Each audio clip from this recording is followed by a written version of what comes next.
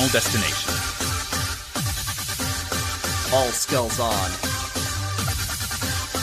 No Odd Job. Slappers only.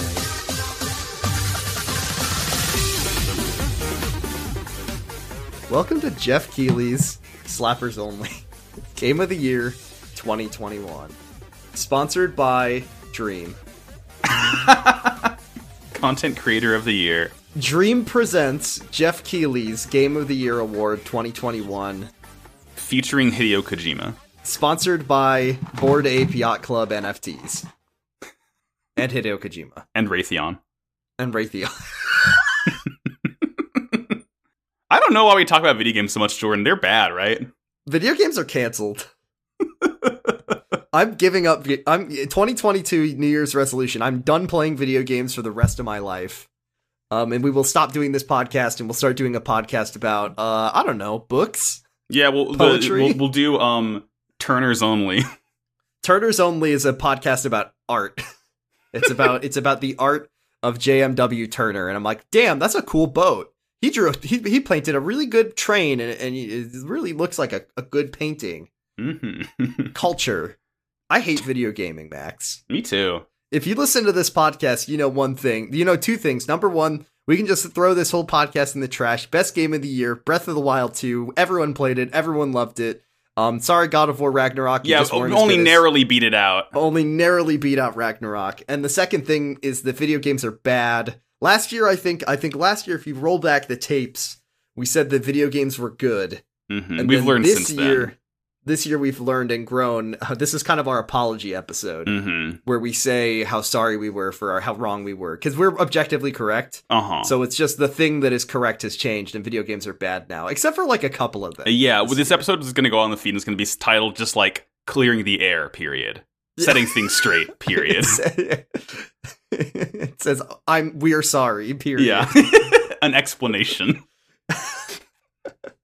Thank you for learning and growing with us as we realize how wrong we were. What I'll say, okay, state of the world 2021. Bad. It's been a year since our bad. It's basically about the same, pretty much.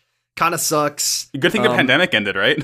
I'm glad that Joe Biden solved the pandemic with video games and the funny. Do you know I learned something today, which is people will abbreviate our funny president from the last one.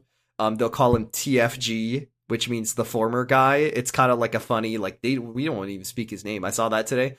So like TFG, he was like, I hate video gaming. It's so bad. And then Biden was like, listen, Jack, video games are here to stay. And then he made video games national sport. Like baseball. It was an executive order, which is something that he likes to do. Is he likes to do those and use his presidential power to do things that are good, like making gaming a hobby. Finally, our first gamer president. Our first gamer president. He made Tim Buckley the Pete Buttigieg is out. And Tim Buckley is now Tim Buckley's the Secretary of Transportation. Yeah, and he's making all cars have to be warthogs, or and there's warp pipes all over America now. Yeah, that was cool. The Harry Potter game came out. Great fanfare.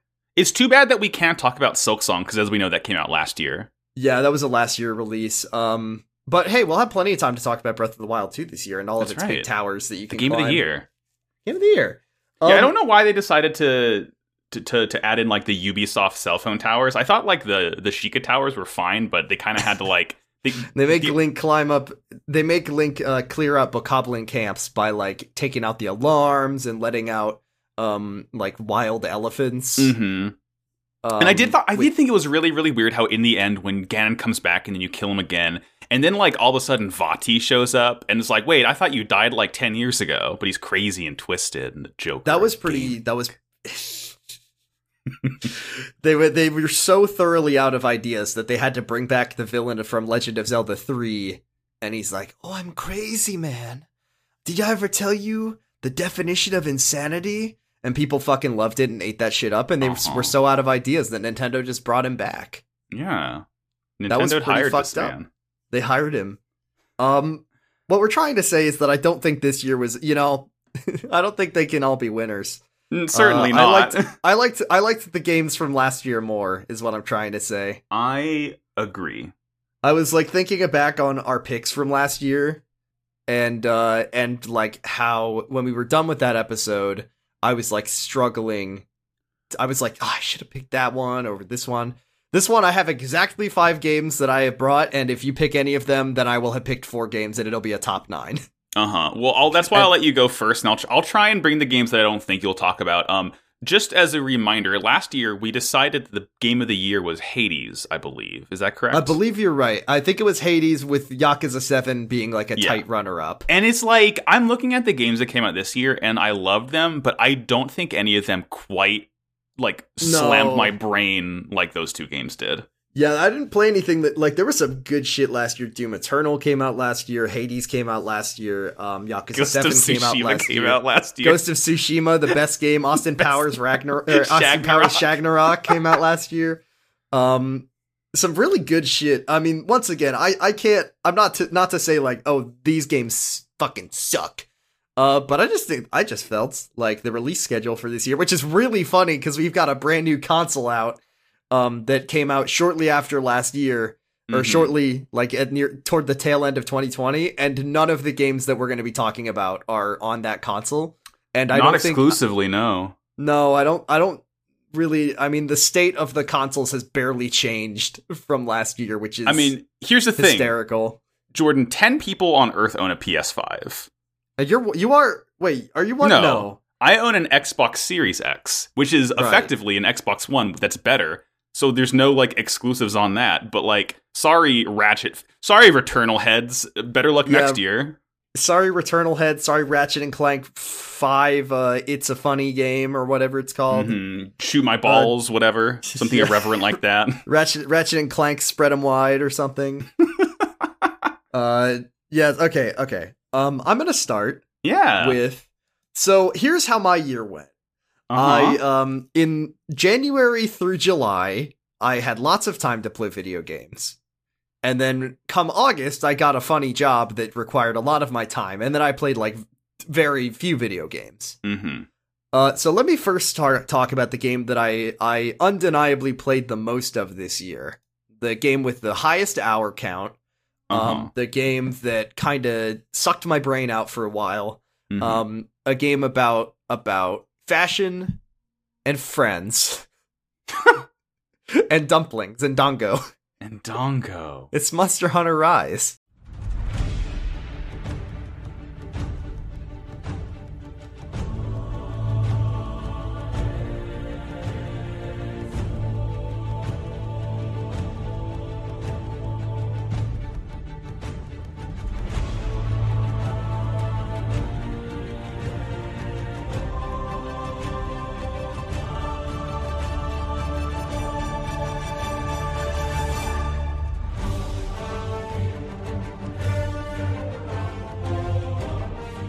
Hey, this game beats fucking ass, Jordan. This game, like, okay, first of all, hello, I'm Monster Hunter Fan 99, and here's 15 reasons why Monster Hunter Rise is the worst Monster Hunter game. Number 1, it's too fun to play. It's too dang fun, innit? The people who oh god, I'm just gonna get mad about this. People who like who think Rise is bad because of all the mobility are people who think Dark Souls 1 is the best one. Monster Hunter Rise, okay, what I will say is that, like, the low rank monsters do go down very easily. But, like, that's true for any of them. High rank is, but it's fucking fun. And it's gonna get an expansion next year, and we'll be able to talk about it again. The monsters they put out in that first update, like, fucking rocked my whole ass off. Like, that game is good as hell. Monster Hunter Rise is so fucking good. I was very sad when I, like thinking back on it, like when I decided I was done with it, I want to go play it again if I have the time, because it was an incredibly good video game. We played it a lot in multiplayer. Yeah. It was very fun to play multiplayer. It's funny, we've put off making an episode on it for so long that now we have to wait like another half a year for the DLC to come out that we can like talk about the full complete game. We'll put out the Rise episode when the DLC comes out. The new monsters, though, Max. Oh my god, better than ever. I haven't thought about this game in a while. Fuck, the new monsters, though, that they added. Holy shit, there's some good new monsters, though. Oh my gosh, okay, like, even... They designed everything so well. First of all, it's all like Japanese yokai based. Yokai, yeah. Even the most basic, easy Babby mode monster is still dope as hell. Like, the most basic bird wyvern, the Great Azuchi, like, hunts in packs, so the whole thing is like, he has like a Pikmin team of 2 little guys that fights with him. I love I haven't played it in so long that I can't remember. The fucking it's the big goose. Aknosom? Oh, the umbrella guy. Oh, he's so good. Fucking good monster. And Rachna Kadaki. Rachna Kadaki is, like, in a walk, my favorite new monster they added. I mean, obviously, it's a piter, but, like... Oh, and they made they made the hunting horn incredibly fun to use, like...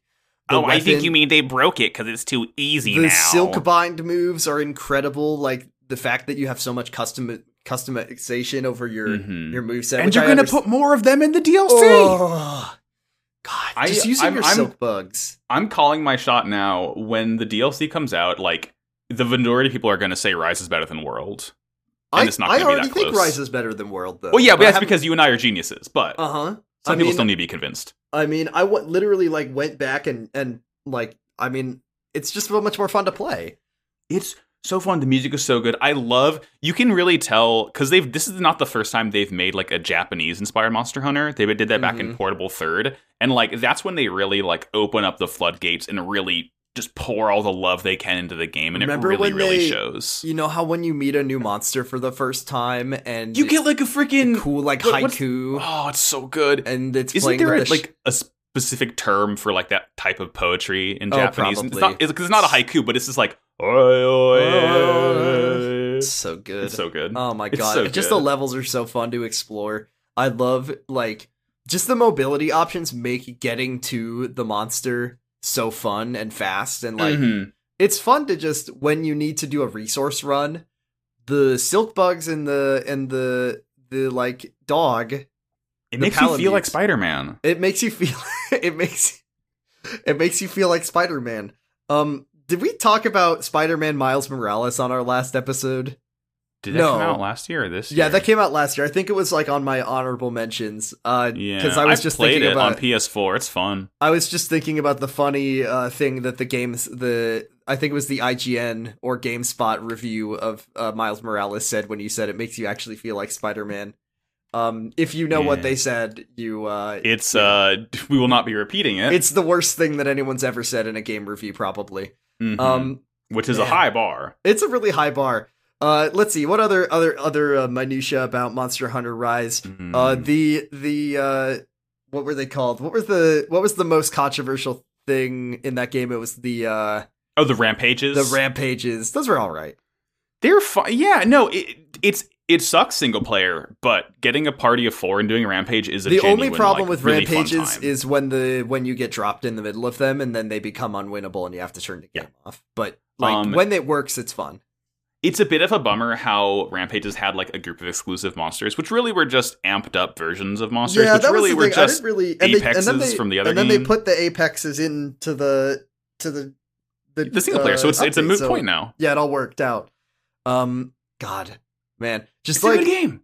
It's a really good game, and it was really motivating. I know there was a lot of, like, once again, hello, it's me, Monster Hunter 99, where, like, people were complaining about, like, the upgrades being.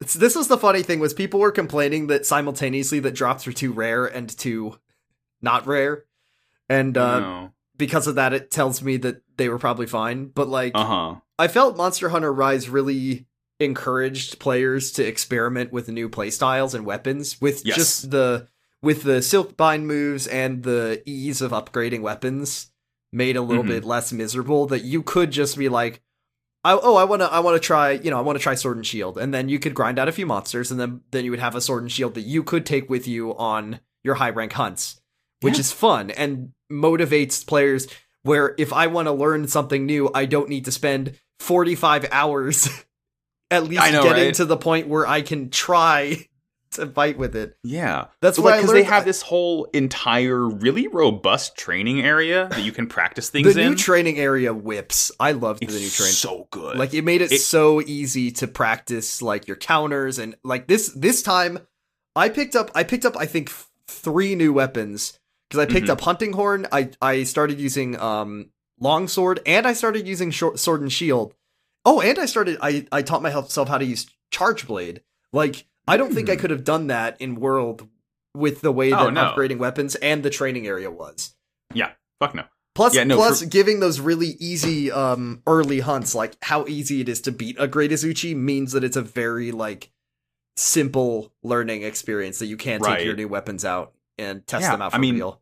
I, like, when I got the game, I started out, like, from the get-go, I was like, I am not going to use my mains until I'm comfortable with a new weapon, and I picked up Switch Axe, and oh my god, it's just so much fun. It's joyous. It really is. I love that the joy that comes from learning a new weapon, and like when you finally get to that point that you feel like you can take something out with it.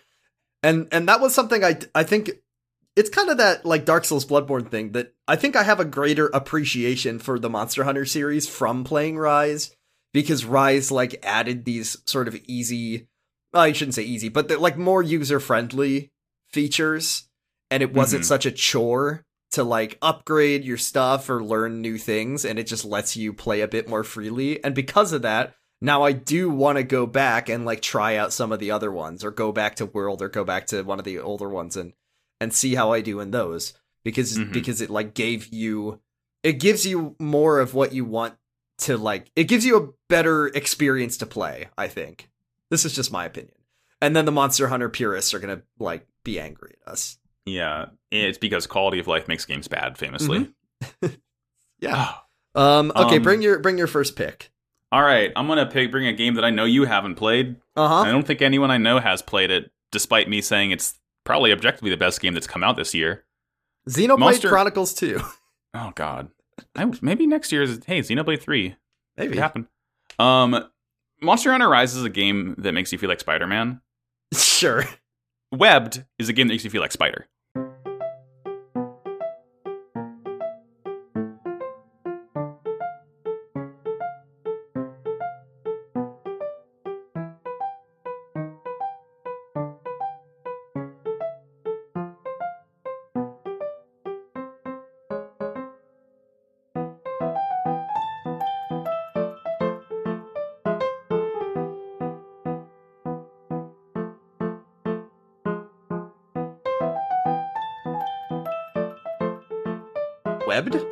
Webbed. I've never even heard of this game, Max. Oh my god, I'm not actually... Okay, damn, I haven't even talked to you about this? Okay, so this game, it's a Steam game. I don't know if it's on any other platforms. It's like $15. It's really cheap. It's made by Spug Games. It's made by Spug Games. So it is a game in which you are a jumping spider.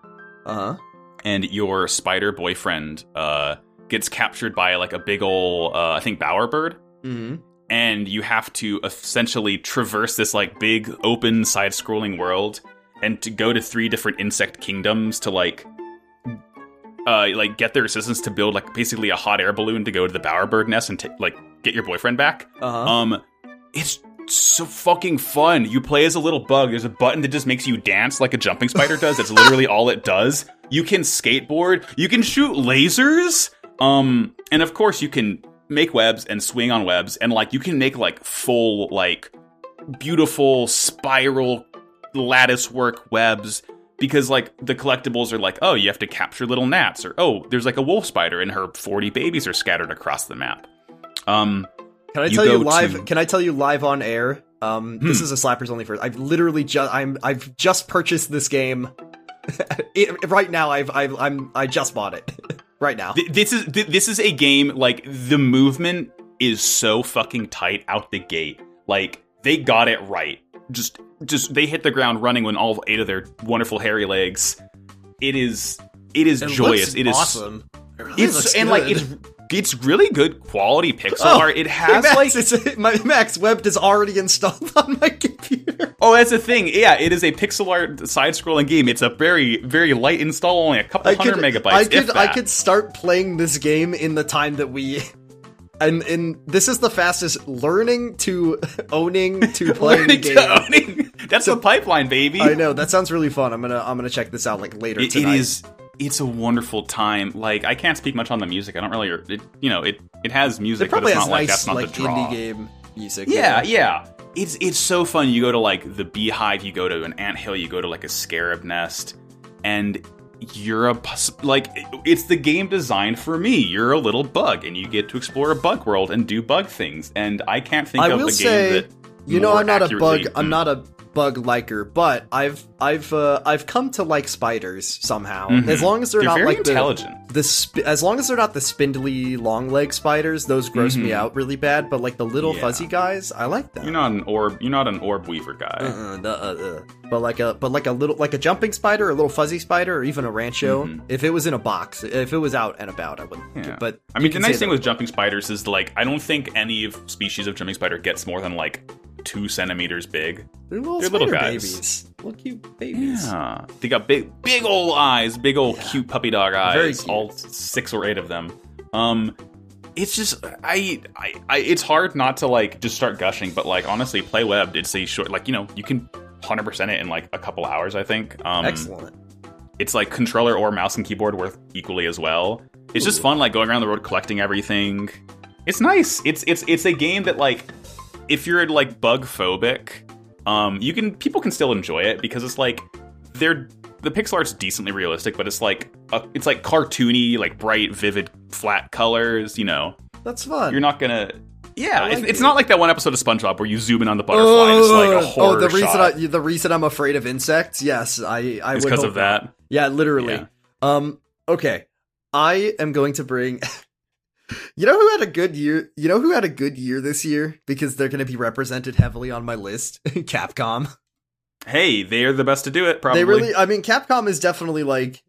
I mean, I think that they're like just hit after hit from as a publisher.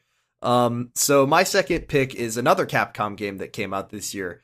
Generated a lot of interest online from some people.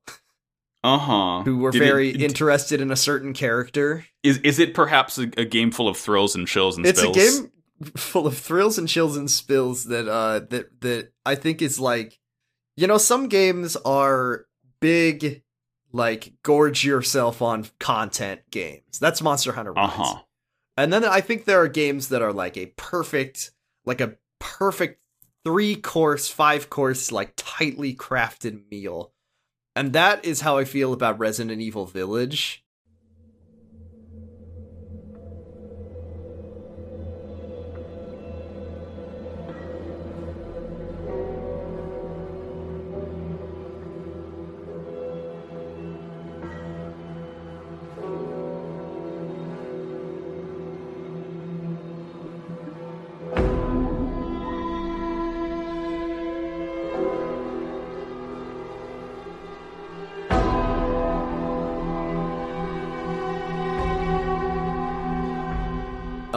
That game was like perfect length.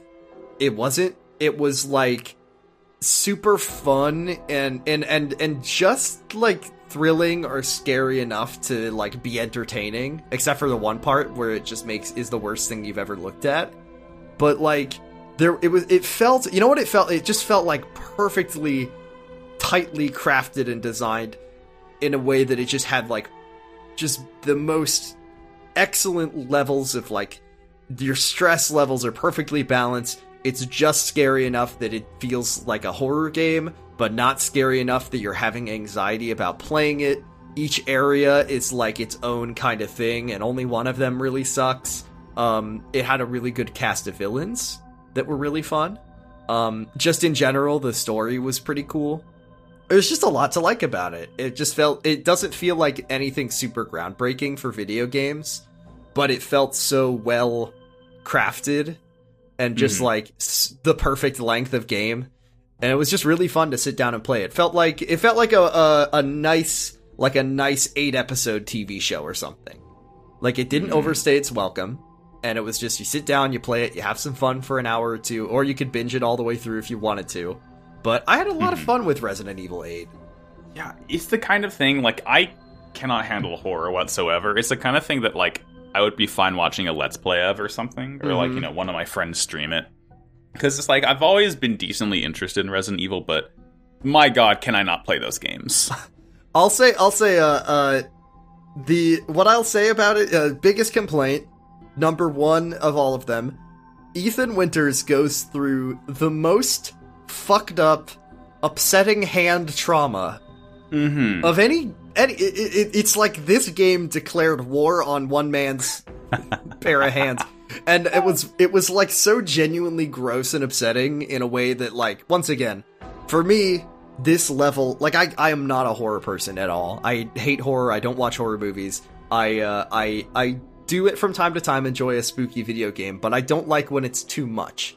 So I think Resident Evil 8 really struck a balance of, like, fun scary or, like, fun gross. Like, the gore is kind of like, it's really gross, but also it just feels kind of like they're having a laugh with it.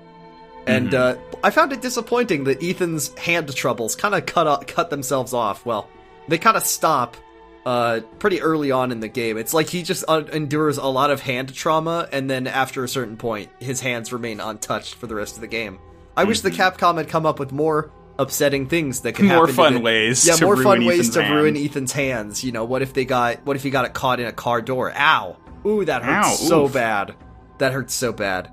And then leading up to the end, you know, you do, in the latter part of the game, it gets to, you know, you get to have some action, and it kind of gives you a lot more ammunition to play with. And also, that's another thing I felt good about Resident Evil 8. I think a good survival horror game always lets you be stressed out, but never puts you in a situation where you are out of resources. I played Resident Evil. After playing Village, I really wanted to go and play. I bought Resident Evil 2, like the remaster, the remake. Yeah. And I really liked it. And then I ran out of bullets and herbs. And then the game was over. I couldn't beat the game. Like, you can run out of things in that game. And that I don't find very fun. But in a game to say, hey, you better watch out, you better be careful, you might run out of bullets. But you never do. That's good. I liked it. I liked Resident Evil a lot. Also big ladies there. Big ladies there, but also there's a little puppet, and the puppet was the one that I liked the most. The horrible. There's a part in that game where you just get to have a fun time where all of the villains, like Scooby-Doo villains, make like comedy face at you, and they're like just talking about like, we should eat him, and then the other one's like, we're gonna eat. And I just loved that. It was like, it's super charming and very fun. It's like a funny Halloween time. It was good. I liked it a lot. Did not come out even remotely close to Halloween. It came out in the summer. Halloween's a state of mind. True. All right. I'm going a hard diversion away from scary into very nice and calming and relaxing. This is another sort of pixel art indie game. Not all my picks are going to be like this, but this one is another game that I quite loved. It's called Unpacking.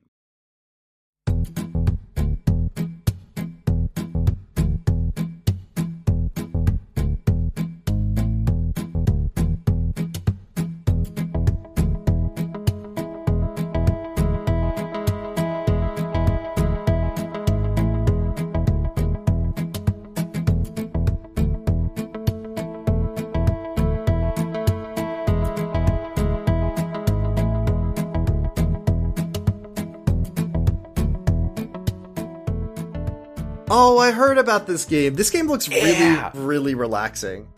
It is really cool. So, before you say anything else, did you see the thing about Unpacking where, like, a bunch of people who were under a certain age didn't know what the GameCube was in that game? Yes, it makes me quite sad. It is, oh gosh. So, okay. Essentially, the title of the game is what you do. You unpack things. And you're essentially going through phases of, like, the main character's life.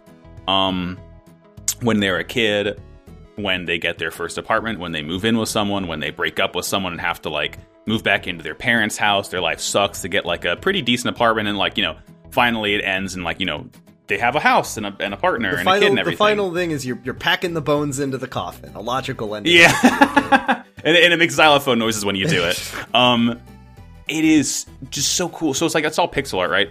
And I think they said on Twitter they got like 30,000 different like Foley files of just objects touching things and being placed on things.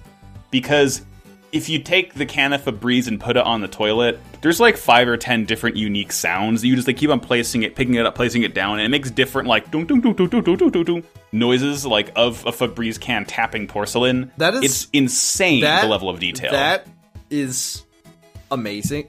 Also, this is one of my favorite genres of games, is games that take an experience of your life that you hate and turn them into something fun. Like, the idea, because moving is like the worst thing in the world. Oh, yeah. And the only thing that's worse than putting everything in the boxes is then taking everything out of the box. I think unpacking is so much worse. So much worse. That's why when you move, half of the time you just have boxes that sit there until you move again. So like, to turn it into a fun game, and I like what the sound of like, the story is about all the different places that you live throughout your life, and the idea of like growing up. That's cool. That sounds really so cool. Fun. Like, you have this like pig stuffed animal that is always with you, and over the years you can see it getting like dirtier and like more holes in it and patches and stuff. It's like little things like that, like souvenirs from when the character was a kid, they still have when they're an adult. It's just it tells a story without using, literally the only like words in the game are like, you get like a photo album and it's like one sentence, like when you're a kid, it's like, finally my own room. And then when you move into your own apartment, it's like, I have to cook for myself now? Uh-oh. It's literally all you get, and like everything else you can piece together about like the photos that they have, and there's like just really cute moments where the developers know how to use the game mechanics in like fun, clever ways. Like, because certain things, quote unquote, don't belong in certain places. Like, you can't put the like kitchen oven towel in your closet, right? Mm-hmm. And one very funny moment was like, after you break up with like your boyfriend or whatever, you still have his photo around, but the game won't let you put it on like your corkboard. Like, I think the only place I could find that you're allowed to put it is like at the bottom of some drawer in the corner of some room. It's little things like that. Little touches. That's one of the things I love about like so clever indie games, is just when they like a game with very simple mechanics like that, is when you can use those very basic or simple interactions to make moments like meaningful. Restriction breeds creativity. Oh god, I love that. Now I have another game I want to play. Oh, that's on Game Pass too. Ooh. Highly recommend. Cheap is free.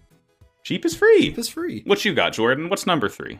Here's a game, because I feel like we're kind of coming up to the convergence of like, we gotta start picking games that we both played soon. So I'm gonna bring one more that I know you haven't played. Okay. And it's kind of, some may say that this is like kind of a cop-out, because it isn't technically a video game. I mean, it is, but it's not. Well, video games are bad, so it's not a full video game. But I didn't bring it last year, but I did play it last year, but it didn't come out last year, so I'm rectifying this by bringing Outer Wilds Echoes of the Eye.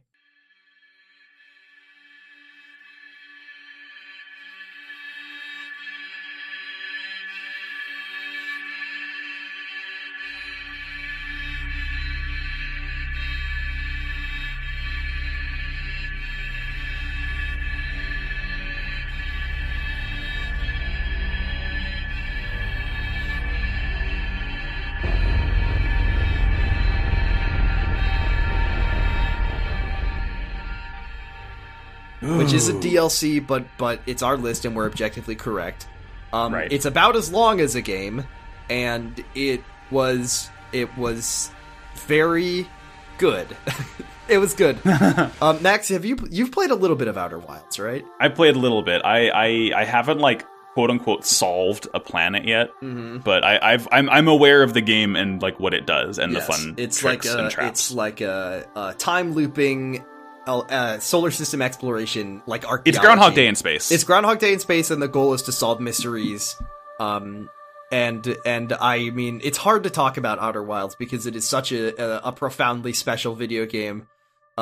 It's definitely on my list of best games ever made.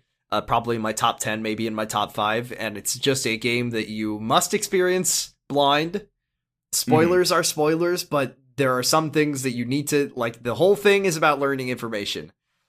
So what I will say is that Outer Wilds Echoes of the Eye is entirely self-contained.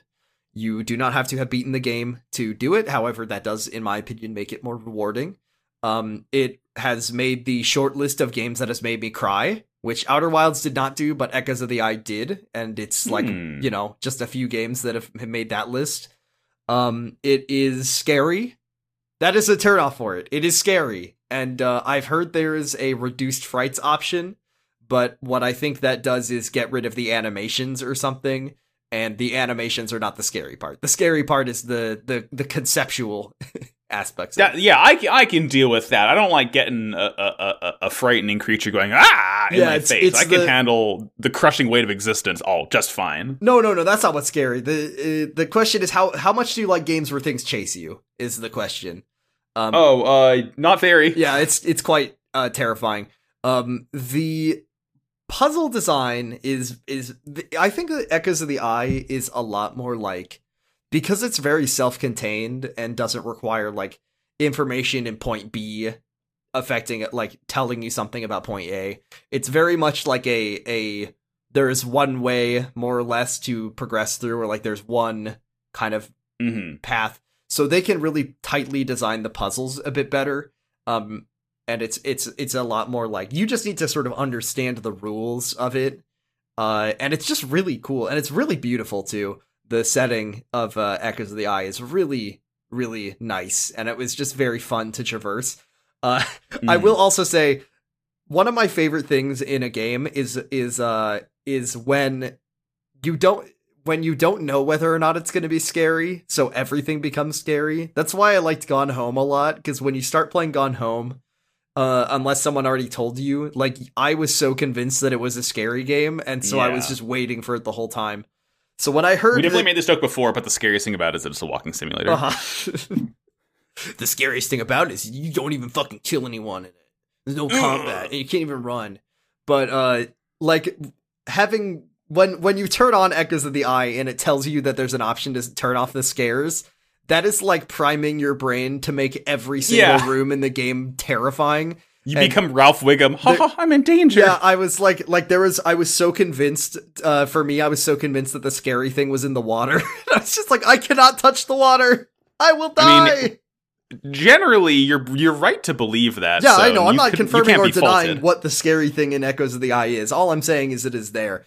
And there's just a lot of like, there's something so nice about powerful about the juxtaposition of the setting versus like the horror elements of it. It's very beautiful looking, and the story is very impactful in a way. And it also, what I'll say is that the way that it fits in to the Outer Wilds story, whether like, I'm not to give anything away, but like obviously it is part of the same world. So the way that the like themes tie in with the themes and the characters and the facts of Outer Wilds is really good. And once again, it just makes this already like perfect video game even better.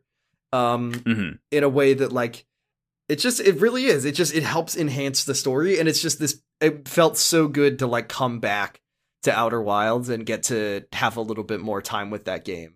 'Cause it's kind of like, for me, there are two games that all I want is like someone to make the game again. I want there to be another Return of the Obra Dinn where it's just a new boat with a new mystery, and I want a new galaxy, a new solar system with a new mystery to explore. I will never get these two games, but I just want to play them again. And you can only play them once for the first time. Yeah, if I could like knock a cartoon anvil onto my head and forget a game and replay it. Oh my gosh. Yes. Like, So it really felt like the developers just giving us like, here you go, one more trip around the solar system and have fun. It's very special. Echoes of the Eye. Hey. Okay. Here's something. Okay. I like Japanese role-playing games, Jordan. Did you know this? I didn't know that. I thought you hated them. Oh, no, that's you. Oh, right. You're getting us confused again. Real slapheads will know and remember that a while back we did an episode with a guest, our friend Gigalithic, and you were famously also on that episode. I was on that episode. You could hear my voice there, so I was there. You were there, exactly. And it was about a video game called Bravely Default 2. 2.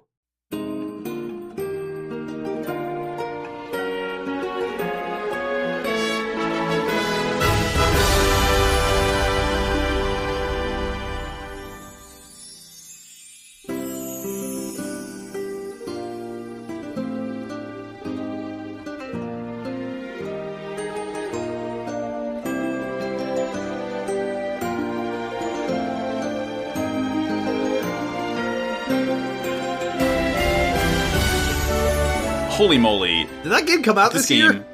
That game came out in like March, I think. Or May. I forgot. Yeah. Yeah. That was this year. How about that? Yeah. What I love about games is when the game lets you break it in a way that's like designed and sanctioned. Yes. Like, and certain games it's harder to do that with. Like, for like a racing game, yeah, you can upgrade your car really nice, but it's still like, at the end of the day, it's still a car. Yeah. And you can't not like you can like drift backwards going 100 miles an hour and like outspeed everyone on turns. Like, no, you can't really do that.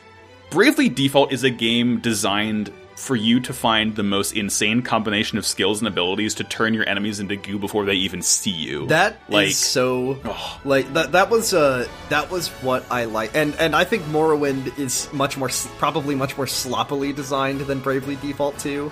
Yeah, it wasn't intentional. Well, I think it was kind of intentional that you could like fuck the game up really good, but that is kind of the fun of a game like that, or Paper Mario, is finding the right combination of things where every turn you're getting 10 mana back and you're taking half damage and you're countering and blah blah blah. Like, that is, it's satisfying, and it also makes the game, it's very rewarding.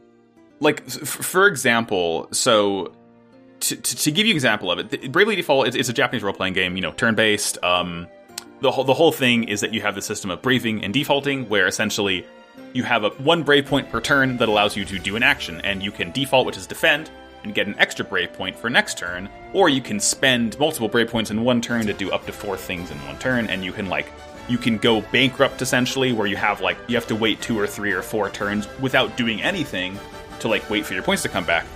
And one of my favorite things that I found in that game is one of the classes has this really good multi-strike skill where you use a spear and you just hit I think it's you hit up to 4 times for really, really big damage. If you use a skill from the monk class, you can uncap damage, so you can go past the cap of 9999.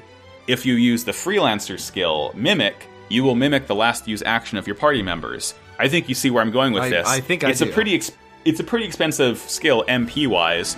You need to spend MP points once to do 4 really big hits, and then you can do... I'm sorry, it's 4 times 4 hits in one action, so up to 16 hits. Holy shit. Multiply that by 4, and then multiply that by 4 because your entire party can do it, and then you turn your enemies into Swiss cheese by effectively using 1 turn. See, this is what I know people like about deck builders and stuff, is when you is those synergies between the abilities that you can find, or people like that about the materia system in Final Fantasy VII. Yes. The idea of putting these things together creatively and making these builds. That is something that I very much appreciate. I don't know if my brain is able to come up with those cool combos, but I do respect the grift. I respect the idea of how can I most effectively make all my friends work very well together. It's so much fun. It's graphically, it's a little weird because everyone's kind of chibi. Musically, I'll say it's good. We did an episode on it, and we just kind of gushed the entire time. So, yeah, definitely take that how you'd like. Definitely listen to that episode for sure. Yeah, it was so much fun. I love big RPGs like that, and the story was fine. There are some interesting character moments that I liked. It's a cool game. I like JRPGs, and hopefully next year there's a really good one. I feel like there's probably one that we know about that's going to come out that I can't think of right now. Which one is the good one that's coming out next year? I don't know. I'm racking my brain. Oh, I see. There's definitely there's something. I saw that comes out a game. Sure. I saw an RPG coming out. I don't know if it's out yet or if it's coming out. Where the gimmick of it is that any enemy can be like banked for later, and then you can just go into this like pocket dimension and have to clean up the mess you made. So if you don't feel like, oh, that sounds really cool. I think it was. I think I heard of it because I think it might have been like an Uematsu, like his last thing or something like that. But I know what you're talking about. It's like something dungeon. It's like a mobile game, I think. I don't think so, but maybe. Oh no, you know what? That's Hironobu Sakaguchi. It's not Uematsu. I'll have to find it out. That sounds cool though. Yeah, I'll look into I like the idea. I like the idea of like I don't want to have this fight now, so I'll have it later. And then you have to fight. Save for later. Yeah. Is it my turn? It's your turn. Max, 2021 was a bad year, but it was a year where miracles were real. Miracles are real, and they come in the form of grotesque early 2000s character designs. I love Cartoon Network. There was a game that came out this year that no one ever would have expected to come out, period. And when it came out, I didn't expect it to even be good. But it came out, and it was fucking perfect.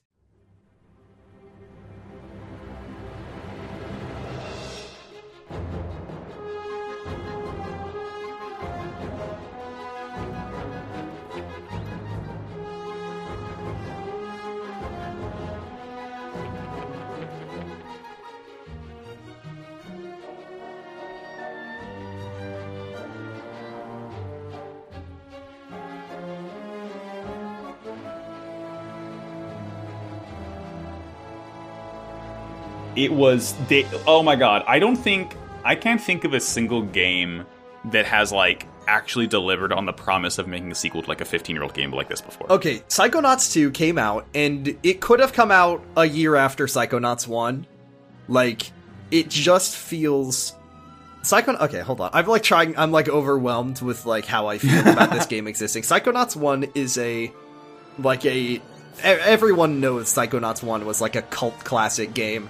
It was underappreciated when it came out, it undersold, and they never got a sequel, even though it could have. And I remember when they said they were gonna crowdfund and make Psychonauts 2, I rolled my eyes like, yeah, good luck. Sure, I'll believe it when I see it. And even like months before it came out, I was like, they're really making it? Are you sure? And boy was I wrong, because Psychonauts 2 is the perfect follow-up to that game. It is really fun, it has a great story, and it just like... It felt like a sequel to Psychonauts, and that's it. I mean, that's it. It did everything it needed to do. It was fun to play. It felt like it picked up on some of the like 2020, newer game design sensibilities. The levels were really creatively designed. There was a lot of really fun characters. There was a lot of really fun new Psychonauts lore that like felt like they probably had this stuff planned out, and they just never made the game. The fucking Psychic 6 they were like, all of the characters were really fun, and there was 2 grandpas who didn't get to kiss. Very sad. It was like genuinely astounding how good of a game it was. It every single system in Psychonauts 1 was just perfectly like upgraded and refreshed for modern gaming. You had a pretty clunky way of using your powers before, where like you could only equip 2 at a time. And in this, you can still only equip a couple at a time, but you can equip 4 and you have fewer powers. And it's like, oh, it's just so streamlined. I love fun to play. They really like added to the combat. And it's not like listen, it's not like perfectly beautifully tuned combat, but like they added a bunch of enemy varieties, and they made the fun of like what enemy combinations, the priorities that you have to pick when you're fighting people, and what powers best counter each enemy. And that was really fun. And also just like the creativity behind the level design, and the way the fact that like I think Psychonauts 1 was a good game, and I liked the way that they tackled I think it was cool and interesting that they tackled like mental health as a game mechanic. But it was a game made when it was made, and I don't think that the topics that they were picking were maybe necessarily represented in the most respectful way. Let's do a funny insane asylum part of the game. Where everyone's like, wacky, Invader Zim.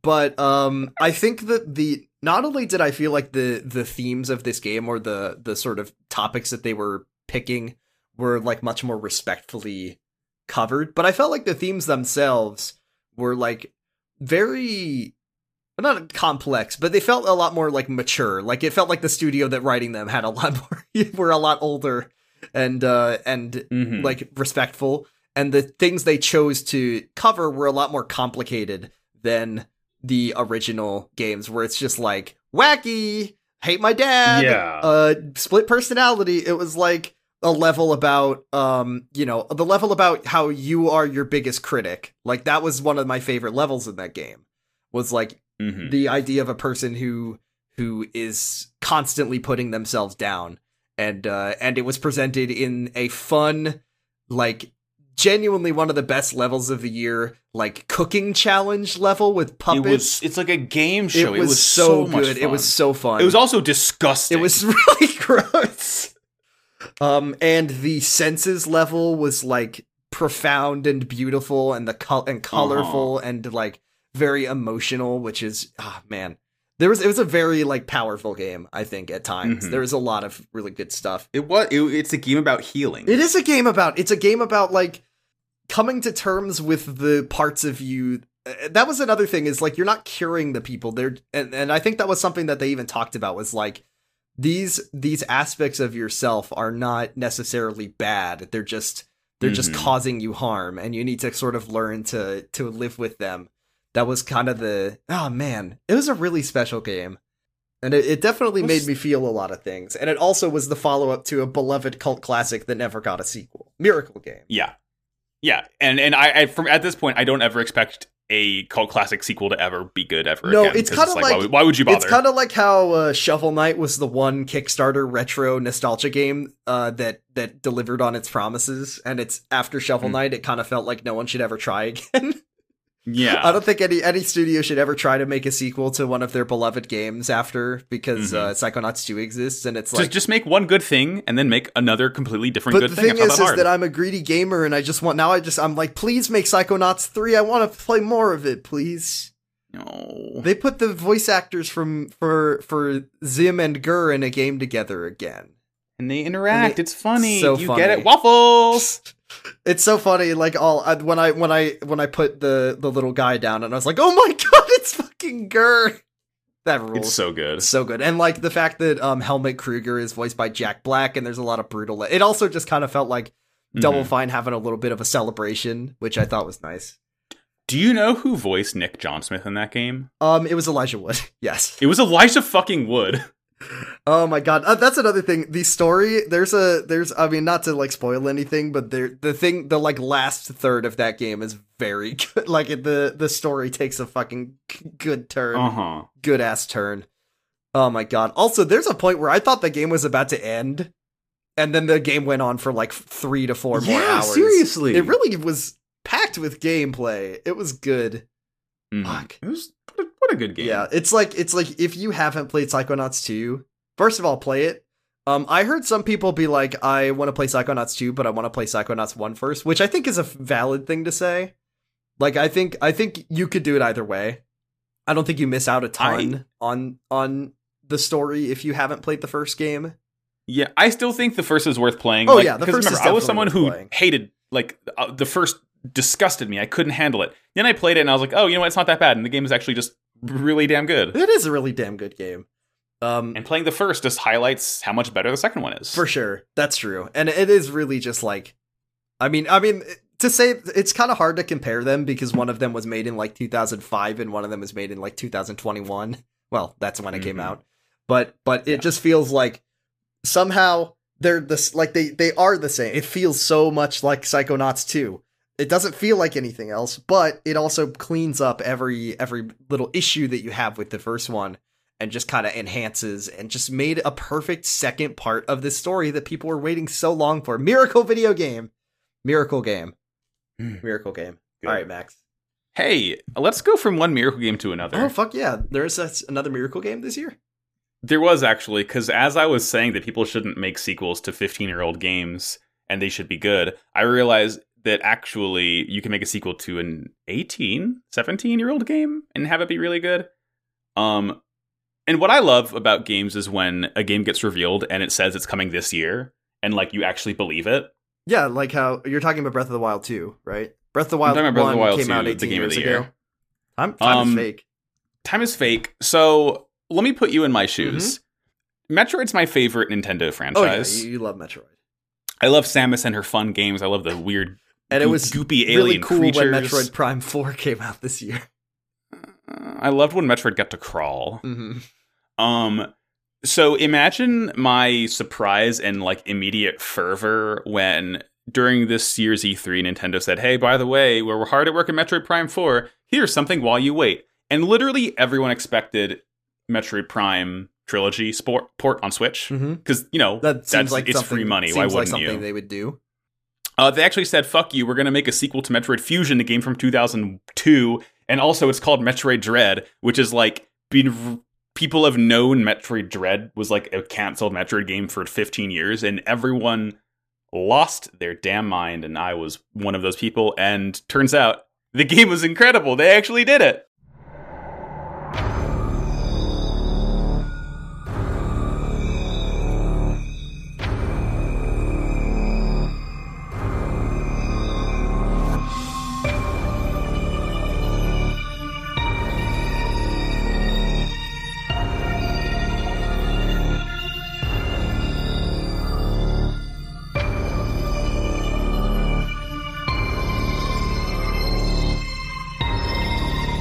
I love when they actually do it, is the thing. So, this isn't like a Nintendo developed game. This is developed by Mercury Steam, who's a Spanish developer. They did the last Samus game, Samus Returns, and they also did the Castlevania Lords of Shadow games, which are good and not bad. Don't listen to the haters. And oh my god, it's so good. It is like Metroid. It is Metroid. It is a modern Metroid game that like sort of takes mechanics that we've seen from other really good Metroidvanias through the years, incorporates it really well, and also like refines mechanics from other Metroid games in a really, really cool way. There's callbacks to the previous game because it is a direct sequel to Fusion, which is a Game Boy Advance game, and now it's getting like, isn't that wild? A Game Boy Advance game gets a sequel on the Switch. That's just cool to say. Sometimes things need second chances. I mean, like that's the thing, and I think this is a cool thing here because, you know, there was Metroid and Castlevania games, I think, have not had the best attention and love and care from their respective. I don't know if Konami even makes video games anymore, genuinely. I don't think they do.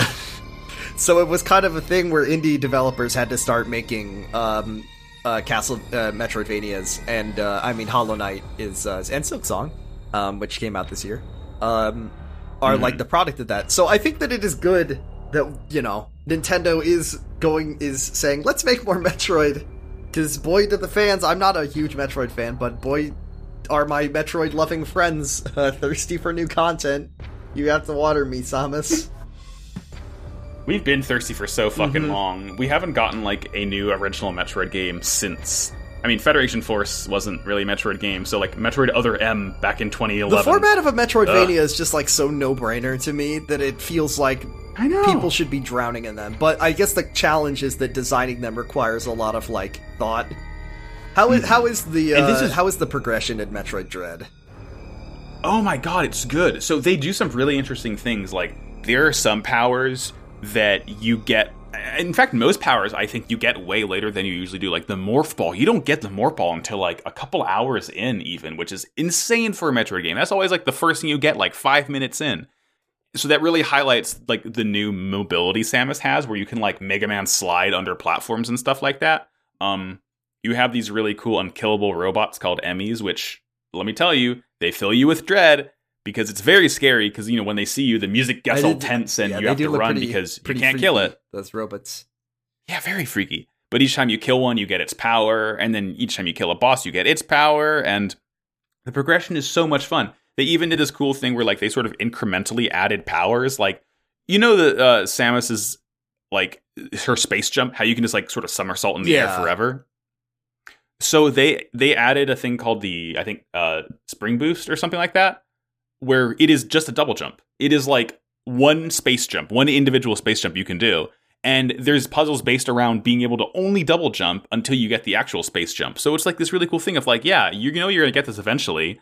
But there was a moment where I thought, oh my God, are we just not going to get it? And it's just only going to be double jumps from the end of the game. That's right. Sorry to like just talk about Hollow Knight because but like when a Metroidvania game teases you just through its level design on things that you know you are going to get later, like in Hollow Knight, how there's always those jumps that you just can't make. And you're like, how do I get? I know I'm gonna get a double jump later, but when? You just look forward to it. It's just such a nice format. I love that format. I need to play Metroid Dread, but unfortunately, I heard that it's the worst looking game. And I was looking, Max, at how good Far Cry 6 looks, and that game costs $60, and Metroid Dread also costs $60. It looks like dog bad. Shit, and it's on a console for and it's babies. on a Nintendo Switch. That console can't even make that. You can't even render each individual hair in Kratos' beard. So why would I even buy it? Yeah, you know what? Metroid Dread's the game of the year. The worst game of the worst year of all time. Oh, all right. Anyway, Metroid good. What's that final pick? Shit. Okay, I'm gonna flip this is the challenging part. Because there's two choices of games that I would bring, and I've already picked the games that I'm most passionate about. And the challenge here is that one of the games technically isn't new, kind of, and one of the games I don't like as much, but also I haven't beaten either of them. Okay, that's allowed. So the question is, which one do I like more? Oh, also the problem is that one of them has a very bad story that kind of sucks, but it's also pretty fun to play. Okay, you know what? That one's an honorable mention. This is 2021 is the year of miracles. We got a translation for The Great Ace Attorney.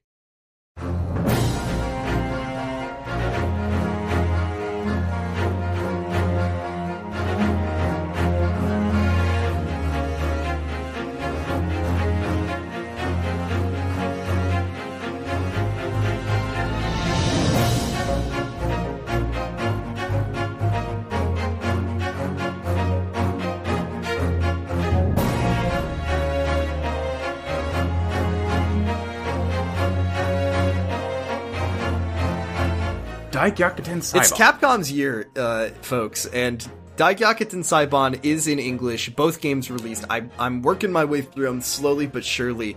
But holy shit, what I have played of these games is just... gamers have been neglected. Ace Attorney is currently in a drought. The Ace Attorney fans are, ever since Spirit of Justice, which I never even played, but I heard it was kind of an game. People have been just like, well, when is Ace Attorney coming back? And everyone wanted The Great Ace Attorney to be in English. And then it was that thing. It's the same thing with Yakuza Ishin, where they were like, we can't translate this game. There's things you wouldn't get about it. There's like, you don't know who this specific author is. And people are like, I don't care. I got Google. I can look that shit up. No. If I don't know who what that one Japanese novelist author's name is, I could just look it up online. And they said, okay, fine, we'll release it. And I think it's very important that people buy Great Ace Attorney, because it's kind of sounding like the future of the Ace Attorney series is kind of up in the air right now. Yeah. And so I'm using this platform to say, please buy Ace Attorney and write Capcom lots and lots of letters saying, please, for the love of God, bring back Ace Attorney, because it's so good. And Great Ace Attorney is such a good Ace Attorney game. And there is just so much to like about it. The first thing that I was really gripped by with Ace Attorney is the incredible animation work that is done on every character. Has so many animations. This is kind of a funny thing to talk about in a video game podcast. Wow, the characters move good. But like, Ace Attorney is a game series with just, it came from the Game Boy Advance, right? And just in format is a game where characters move with very little animation, and you get like a couple voice lines per person, and it's just whatever. But like, I fucking love the way that every character in Great Ace Attorney has just such a unique way of movement that tells just so much character is packed into these animations. They are really fucking good. The music is really fucking good. Herlock Sholmes is in the fucking game, Max. He's so fucking funny. That guy, every single time he shows up, I laugh my ass off. Herlock Sholmes is, once again, it's kind of hard to be like he's the character of the year because this game came out in Japan forever ago, but Herlock Sholmes is 2021's character of the year. Like, he is when fucking incredible. When you're on the third case and you're on the boat, or the second case and you're on the boat, and Sholmes appears and like you just pan the camera over and he's fucking clinging to the coat hanger on the wall like a fucking bug. I literally had to put my Switch down because I was like crying of laughter. The humor, like Ace Attorney is a very funny series, and the humor in Great Ace Attorney is incredible. And just the cases are really good.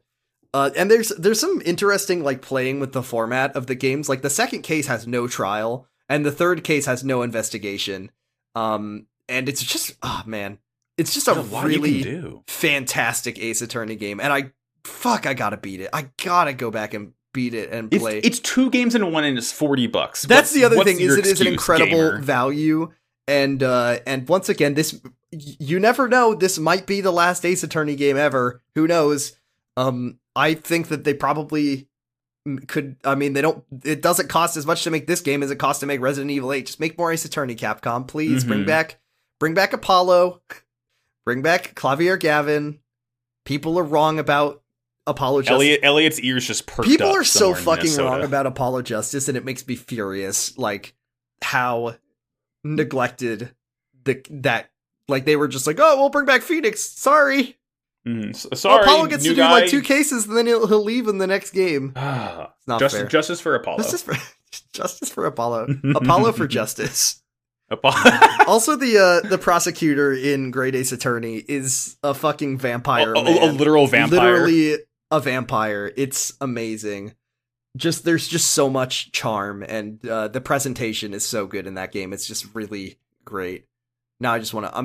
I'm gonna go and play it this week for sure. I want to beat it. Shout out to Argyle and Roy League Pokemon Draft 2, who made the great Cinderace Attorney team. That's a good team. He fucking knocked it out of the park.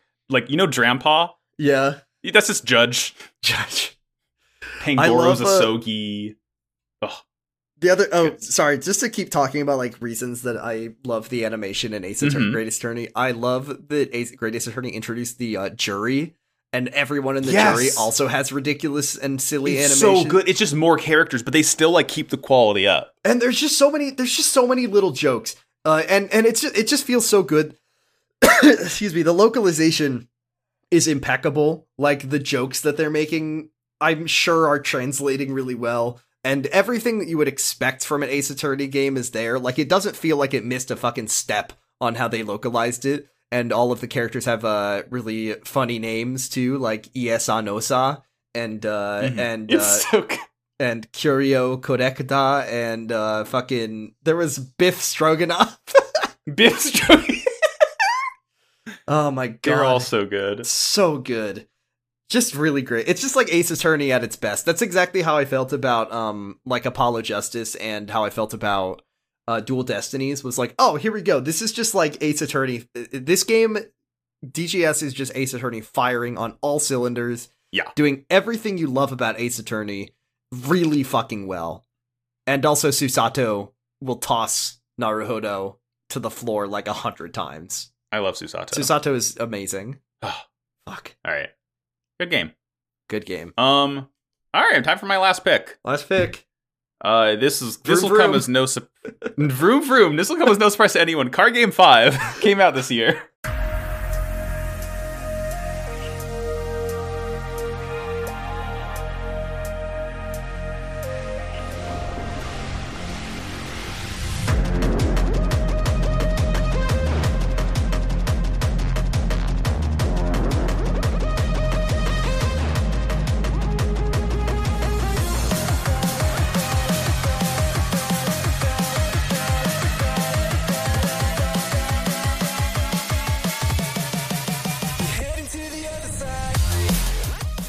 My attention span is monkey level, Max, but I did have a lot of fun with Forza 5 when I did sit down and play it. And you could tell I'm respecting the brand because I did say Forza and not Forza. Forza Horizon. Forza Horizon. Let's go. Woohoo! Do you know the best thing about Forza Horizon 5 is that it didn't, and I feel like it's Forza Horizon 4, it was allowed to do this because it was set in England, but Forza Horizon 5 did not feel as just recklessly destructive of the place that it was set in. Like, when I played Forza Horizon 4, it really felt like it was just like the Horizon Festival declaring war on the sovereign nation of the United Kingdom. Yeah, And it's really funny. It didn't feel that way for this game. You know why? It's because when you start the game up, there is a little in the legal notices section in the beginning. They have like the official approval of Mexican government because they literally like had to work with Mexican government to allow them to put like, you know, Tulum and Tenochtitlan and everything in the game, but you can't actually drive on them or destroy them at all because they're, you know, beloved cultural landmarks. Yeah, it didn't feel as like iconoclastic as the fucking Forza Horizon 4, where you're like driving through like 2,000-year-old Roman walls or whatever with your car, and Top Gear is Top Gear is also not in this game. That's another big thank God. win. Thank God. But yeah, this game it's just so freaking fun. Oh my god, it's a car game. Mexico is an amazing map. It's a very pretty game. There's so many cool places. Like, every once in a while, I still get completely wowed by like how good it looks sometimes. Like, I was doing a race earlier, and it was like really early morning, and it was really foggy, and like you could barely see because like the way like the volumetric lighting they have in the game now, like all the headlights going through the fog. I was like, oh my god, this feels genuinely perilous. I can't see shit. It's so good. It's a very fun game, and and I think I mean, I guess it's more a state of like how video games are now, that I was like, big props to Forza Horizon 5, because I was playing it and I just got a really, really, really good, really fast car, just like easily, without that much trouble. And it was, and like, you know, you can get the hyper supercars pretty easily in that game. And it doesn't fucking try to nickel and dime you for every penny that you own, which is nice. So that's the thing. People complain a lot. Like real Forza heads will complain that like, oh, the game has bad progression because you can get a really good car at the beginning. But it's like the point is the really to good like cars don't always, like, you don't want to use a really good car. You can't, like, the thing about Forza Horizon 5 is that there's drifting races and there's off-road races and there's all these different races. Are you really gonna want to fucking bring the car that can go 280 miles per hour on a road to like an off-road rally car race? Like, why? Exactly. Would you, having really nice cars in Forza doesn't invalidate less powerful cars. In fact, like, there's always weekly challenges, and like they tell you what kind of car to use. So it's just like you want that variety. So you can have a nice car when you have to do like a D-class shitbox race. It's like, oh, I'll use my 1980s Datsun for this one. It's like, okay, Lamborghini, you can stay in the garage. Also, it's just the variety is so good. think it's important to shout out Forza Horizon 5. And I mean, we are kind of in an era where like every major publisher is doing this.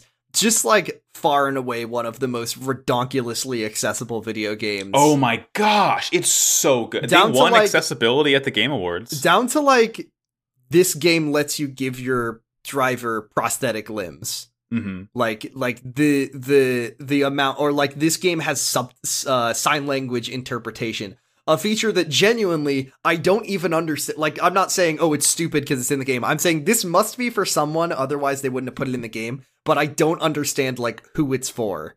Mm-hmm. Like, it's like I'm so glad we're at the point where we're adding these kinds of accessibility things. Exactly, because someone will find it useful. It's just it's a matter of accountability. It is, and it just feels like this game, and also it's just, you know, for all skill levels. You can make the game a pretty fun, arcadey, casual racing game, or you can play with like your car will spin out if you look at it wrong, and it becomes very hard. Which I'm pretty sure is how you like to play it. I like it. I also thought that the feel of just driving the cars was so impeccable in this game. Just especially with like, you know, the Xbox One controller, the vibration, it's not as good as like the garbage that the PS5 has, that I'm sure is very nice, but like just the feeling of the car accelerating in your hands was really satisfying, and it just felt good to drive every car, even the shitty ones, which is nice. And also every car just feels different, which is cool. Yeah, it's really funny, honestly, because like looking at gameplay footage of Gran Turismo 7,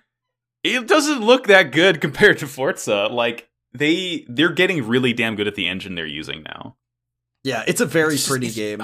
It's a very pretty game. Pretty game. And it very just felt fun. it The just soundtrack it felt is great. it's a very like it's just a game that makes you feel good when you play it. The just with the music and the like, oh man, I was playing when the skill songs come on. That is just like, I think that music is kind of dog shit because I just don't like that kind of music. But like the contextualization of it in the game is like when fucking, I don't know, whatever stupid song comes on and you're just like, okay, now I gotta go fucking crazy. Have you noticed that when a skill song goes on, your player character actually starts like bouncing to the beat inside the car? That's kind of cool. It's really cute. That. That's pretty good. I like that a lot. There's a lot. It's just a lot of little touches in that game that I like, and also like you can buy a fucking Jeep with Hatsune Miku on it if you want to. Some really rancid car designs in that game, by the way. Things that I was pulling up when it just randomly picks like 5 user created cars for you, and some of them are just like, how is this even allowed? Yeah, they've always had a problem with like moderation that like they're getting better at, but it's like, well, I still see some whack ass shit every single day, so get better at it. But it is fun that like you don't need to put in a ton of work to have a fun looking car, which is absolutely nice. not. Let other people do it for you. Yeah. And also they don't make you pay for it, which once again is the bare minimum. Like I shouldn't have to appreciate a game for not trying to like fucking steal all my money the second I turn it on, but this is a Game Pass game, and you can play it for what, $5 a month or whatever it is for Microsoft. Yeah. So it's just try it. Yeah, give it a try. I mean, like I said, I bounced off it pretty quickly because attention span. But it's the kind of game that's designed for you to like hop in and play like 2 or 3 races and be like, all right, I'm done. Yeah, it's a really fun experience. Also, special shout out to the first 5 minutes of like both Forza Horizon 4 and 5. Oh my gosh, just like pure hook it to my veins joy. Like I wish that there was a game that was just that for a whole game of just like pure bliss in a 5 minute, cram it in. It's just a showcase of this is what you can do in the world of Forza Horizon 5. A very celebratory feeling to it. Yeah. So let's see, what do we got? So we got before we'll do Animenchis, but I just want to take stock of we got Rise, we've got Piter, we got Webbed. We've got Village, Unpacking, Psychonauts 2, Metroid Dread, Great Ace Attorney, and Forza Horizon 6. Damn, we did a good job this year. Yeah, this is a pretty solid good list. Before we do honorable mentions, I wanted to briefly talk about games that I did not play, but I would like to have played. If you don't, and you're welcome to do this too. There was a couple. Guardians of the Galaxy looks pretty good. I was very surprised when a game I hadn't heard of by a media property that I despise was like getting really good reviews. And then I looked it up. It looks pretty fun. I'll have to pick it up when it's on sale. Also, I don't know. There's a fear of mine that so one of my favorite games of all time in high school that I played, like, I don't play a lot of multiplayer, Max, but I played a shitload of Chivalry in high school when I was a teen. And then Mordhau came out, and I was like, oh, cool, I loved Chivalry, I should give this a try. And then I heard that it was just, like, infested with white supremacists or whatever. Yeah, and I was like, oh, cool, I won't play this game then. And I don't know if Chivalry 2 has that problem, but the price tag looks a little bit steep for me. But I really want to give it a try because I fucking love Chivalry, and Chivalry 2 looks way wackier than Chivalry 1. And I really want to give it a try. But if it is infested with white supremacists like Mordhau is, then I probably won't play it. Metroid Dread is on that list. Forza Horizon 5, want to play more of it. Other games that people really liked this year that we did not play between the two of us, Chicory. Neither of us played it. No one played neither of us played Inscription, which was a much loved game. It's a big one. Games that came out like a few within the last few months. Shin Megami Tensei 5. Don't know anything about it. I literally I have that like on the way because I got it on sale and I'm like so fucking excited. Have you played a Shin Megami Tensei game besides like Persona? No, yeah, I played 4 and Apocalypse on 3DS. Yeah. It's something that interests me, but maybe because I know it's a lot more like they're way fucking harder than Persona. Dense, like really dense JRPG games. It's a game for assholes. And Halo Infinite came out, and every day I log on, and every day I see people either saying that it sucks or that it's fun, and I'm not sure. Campaign is fun. Campaign is fun. Maybe I'll give it a try. But who knows? Is it short? No, the campaign. Jordan, it's an open world campaign. Okay, I'll look into it. It's a Game Pass game though, so that's the fun thing. It was free. Not to do advertisements for Microsoft, because fuck Microsoft, but like Game Pass is like a service that is try it and see if you like it kind of thing. Yeah, which is really nice. Like I don't know if I'm gonna like Halo Infinite, but I have literally no excuse not to play it because I can get it for. I mean, it's not free. I think we often fall into the pitfall of saying that these games are free. You are paying money for it. Free if you subscribe to a service, but still better than paying $60. You do not need to pay $60. I borrowed Halo 4 from a friend one time, and I beat it in like 4 hours, and it's called Halo 4 Hours, and it was terrible. Just a really bad game. But no, Halo Infinite, maybe we'll look into that. Okay, Onimenchi's time. Mac, do you have any real quick before what games did you want to play but didn't? I have a couple games like I did play but barely played that like might have been on the list if I were to play more of. New Pokemon Snap is one of them. Oh yeah, that game came out. Love Pokemon, but I didn't quite play enough of it to justify putting it on the list. I played a little bit. Same with Great Ace Attorney. Pokemon Snap looked really cute. I played a little bit of it, and I think it was I think it definitely, like, speaking of games that got a sequel after a million years, people wanted a new Pokemon Snap game for a while. And it was pretty good. Yeah, it was pretty cute. I played a bit of it. And Deltarune. I played the first chapter of Deltarune.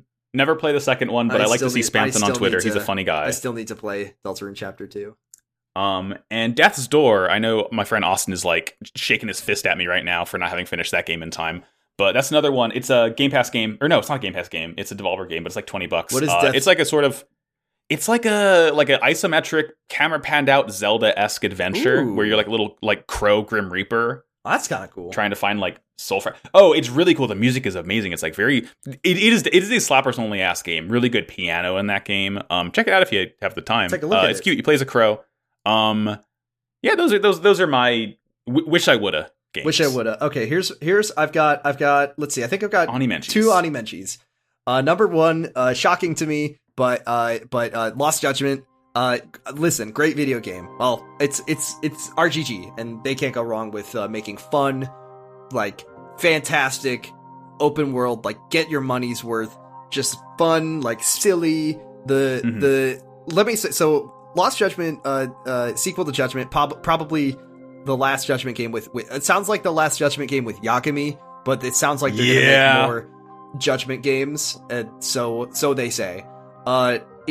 Judgment is, in my opinion, next to Yakuza 0, the best game that studio made. The story specifically is like out of the park good. I think it might beat Yakuza 0 in terms of like the quality frame. Okay. That's it. Every day I reassess where I put those games in the rankings. Lost Judgment is not there. Lost Judgment's story is the way I would describe it as their hearts were in the right place. But they really shouldn't have. It is a game where they try to tackle the issue of bullying and fail. There are some things that happen in that game that are, quite frankly, disturbing and unpleasant, and they should not have done it. It's a thing where I said, why did they do this? And because of the story itself, I'm just like I was hesitant to put it on my list. I played a lot of it. It is a very fun game. The combat is incredible. It looks good. Like the new RGG games, I don't know if they changed the lighting engine or anything like that, but I felt like it just looked so good. And there was this new system that they added called School Stories, which was like basically this extra video game. Like I found it overwhelming to play at times because of how much content there is, and I felt like I really needed to do all the school stories because it was like extra sub stories plus maybe 5 or 6 discrete mini games, all with their own storylines, and it all like interweaves. And it's a very cool system, and I found it very charming and very fun. But man, that main story was it was really bad. I'm pretty close to beating it, and part of me is like, I don't want to, which is something I've never experienced with an RPG At what game. Cost? Yeah, I'll beat it, but man, that story is put a big trigger warning on that story for quite a few things. Great. Do you have any more Animenchis? Oh, you know what? Deathloop was pretty good. Deathloop was a game that, like, I started playing it, and it looks great. I like the way it looks, like, and there was a thing about, so Arcane made Deathloop, and one of the things I love about, like, you know, Dishonored is a fucking great game, and so is Dishonored 2, but I don't love the way that those games kind of like suggest heavily to gate you off from some of their more like action oriented powers. Like the whole thing of the game asking you, like, do you want to play lethally or non-lethally, and the story will punish you for playing with high chaos, even though the game gives you a ton of tools that you will just never touch if you want to get like good endings or whatever. Deathloop was a game that I found very inviting because it gives you those powers and it doesn't give you any penalties for using them. It lets you go full lethal, use all the bombs and the like. It felt like, okay, this is what high chaos Dishonored feels like, except it doesn't shake its head at you. Oh no, you killed the cop. Oh, you bad boy. You killed too many people.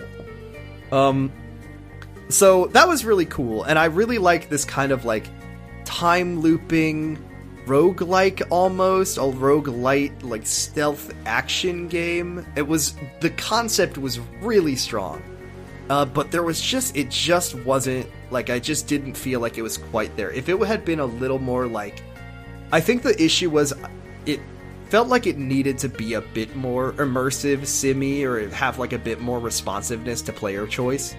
Because, like, a key thing here is that there is one of the last targets is hiding out in a party, wearing a mask in a party with people wearing the same mask. Lady Boyle's last party. The same thing. It's like, find your target at a party. The problem is that, like, there are maybe 2 or 3 concrete ways to do it, and it felt like the game was just begging for there to be more, like, choices, is, I guess, my issue. Right, yeah. It just felt like it wasn't... like, maybe that system works, and maybe they were just trying to make more of a straight up and down action game, but it didn't feel like the game wanted to be that. It felt like the way they were asking, it felt like there should have been more, like, I don't know, gather intel, hide in plain sight, give you some choices, like, It sounds like they weren't able to get away from Dishonored enough. Well, that was what I'm saying, is that I feel like they kind of got away from Dishonored too much, and they made it too much of, like, an action game. Like, if they had done something different, it would have worked better, but, like, the scenarios and the situations felt like they were asking you to think of different ways to do it, especially because you're replaying the levels over and over again, like Hitman, right? Okay. And the cool thing about Hitman is that you play the levels over and over, and as you play them, you become more adept at traversing the world and coming up with fun, creative, varied ways to take out your targets and, like, get close to them and find them.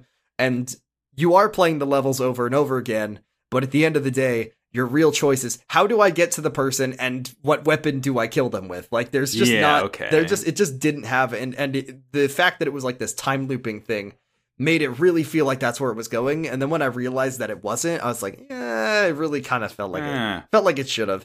Maybe that would have made the game way too hard to make, because the idea of it is pretty ambitious in and of itself.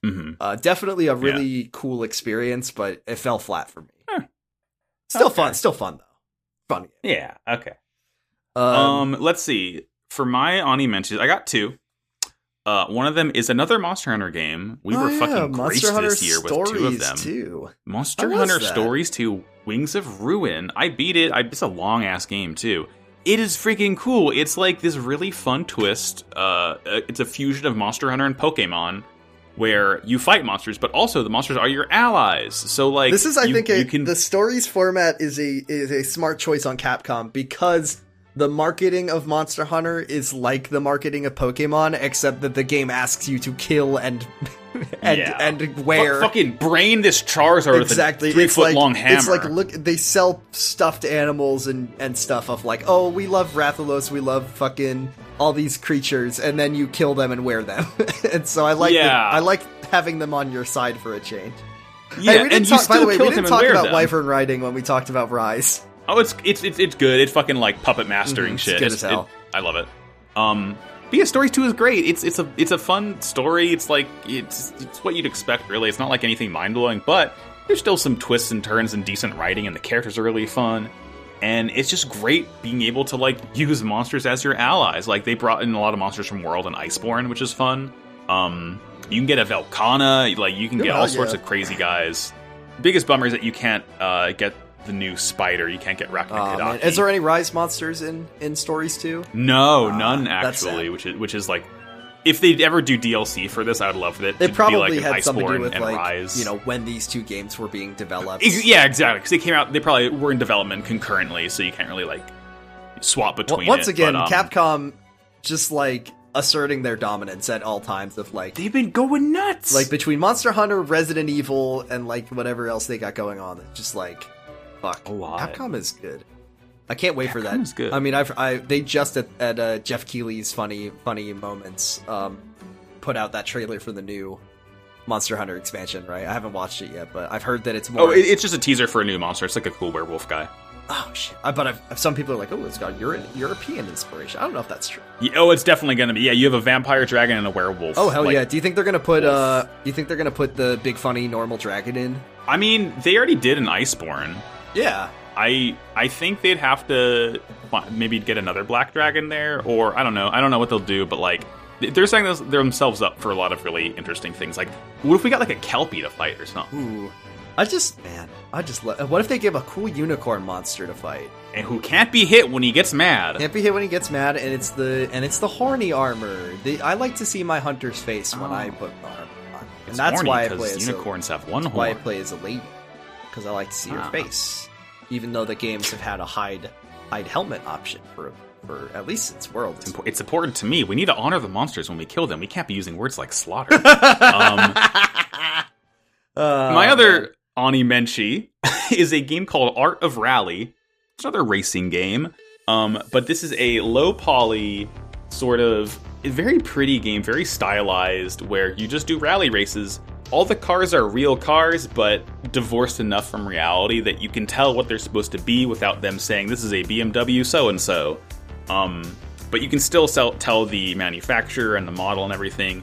And it takes you, I think there's 5 different countries. It's like Finland, Japan, I think Greece, somewhere in Africa, and then another in like I think Cyprus maybe. The different like biomes of the world. And it's just like, it's very minimalistic. You're just driving a rally car, but there's a lot of cars. There's a lot of different like course permutations.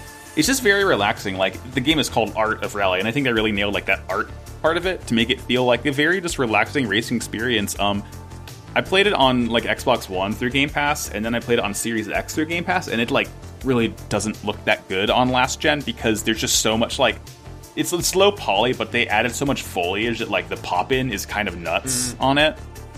So if you have a good system, it looks really great, and it's just like, it's very different from Forza. Forza's very bombastic and in your face, and it's like, oh, 1 billion points, 1 billion cars, and this is just like, I don't know, drive for a bit, have fun. Yeah. Man, that was much another more like thing. Zen. When you get those clean racing bonuses in Forza, you really do feel so good in that game. When it's just like... Yeah, sometimes I feel like I'm the only person in Forza who cares about clean racing because I try and play online and everyone rams me, and it's like, I'm clean on your racing, team. it literally, clean racing is like... It's that feeling of mastery. Like I'm bobbing and weaving through these cars and making the turns really precisely, and I'm just like playing expertly, and the game is telling me that I'm doing a good job. I don't understand why I would win this game. That was another thing about Horizon 5. Sorry to just like ignore the game you were talking about and talking about another game that I didn't even play that much of. But Forza Horizon 6, you know, if we're talking about realm of crossover, I need you to help me with one last job. It's me, Dominic Toretto. Get in my big muscle car. They already did that. Did they already do that? Which one? Horizon 2. Really? Yeah. Fuck. No bullshit. Oh, hold on. I need to look this up fast. And, Horizon 2 presents Fast and the... Fuck. God damn it. That's really funny. Yeah, they sure did. I know, I love it. Man, they did put... I'll be really excited to see... If there's something that's gonna get me to play Horizon 5 again, it's what fucking crazy, wild DLC The second DLC, because the last thing they've they set did, themselves up for because Forza Horizon 4 had the fucking make the world out of Legos nonsense. Lego Island. Horizon 3 had Hot Wheels Island. What could they pop? Like, what crazy shit with cars could they pop? Because they already did Hot Wheels and they already did Legos. Like, where could they... Here's what I think, Jordan. Mario Kart. It's gonna be on a Halo ring. Oh, that could be it. Because they could see could they make the cars? issue is that like there's not really cars in Halo. You already have the Warthog. This is the first time they can put planes in the game. Yeah, you get to drive a fucking ghost. They can make you put. It's a very slow race in a Scorpion. So let's say you got Warthogs. That's already in there. See, this is the problem: is no one would play this because, like, they already gave you the Warthog. That's already an option. Like, I don't know what they could possibly add in to make it. We'll see. It'll happen. I'll be right, man. It'll be fun. If you're right, I'll definitely tell you. Okay, wait. Now it's time to pick our game of the year. So one more time. We've got look at my list. We've got Monster Hunter Rise, Webbed, Resident Evil 8 Village, or Resident Evil 7. 8 Village. Resident Evil Village. We've got Unpacking, Psychonauts 2, fucking Metroid Dread, Echoes of the Eye, Daikyakutin Saibon. I missed one of yours. Card Game 5 and Bravely Default 2. Bravely Default 2. God, good list, Max. Good job. We did good. Yeah. Okay. I think I know what the objective best game that came out this year is. I think we both know. So let's count to 3. 1, 2, 3. Psychonauts 2. Yep. Come on. It was Game Awards snubs, but we recognize Psychonauts 2. I just can't believe Raz is back in the games on screen. Better than ever. Ford Cruller, like in 2021. Are you kidding me? Can I tell you though? Hope it doesn't come back. You hope there's no Psychonauts 3? I don't think we need a Psychonauts 3. I don't want to live with the potential of it being stinky. I'm selfish. I just love it so much. I want more, but I agree. They don't need to make more. But like the format of it is just so like they could just easily make another one if they wanted to.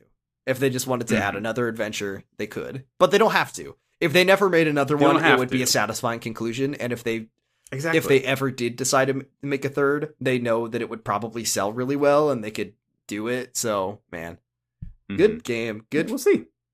Good game. Really nice.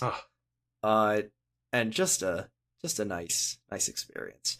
Now it's time to open it up to our listeners who will now tell us their game of the year.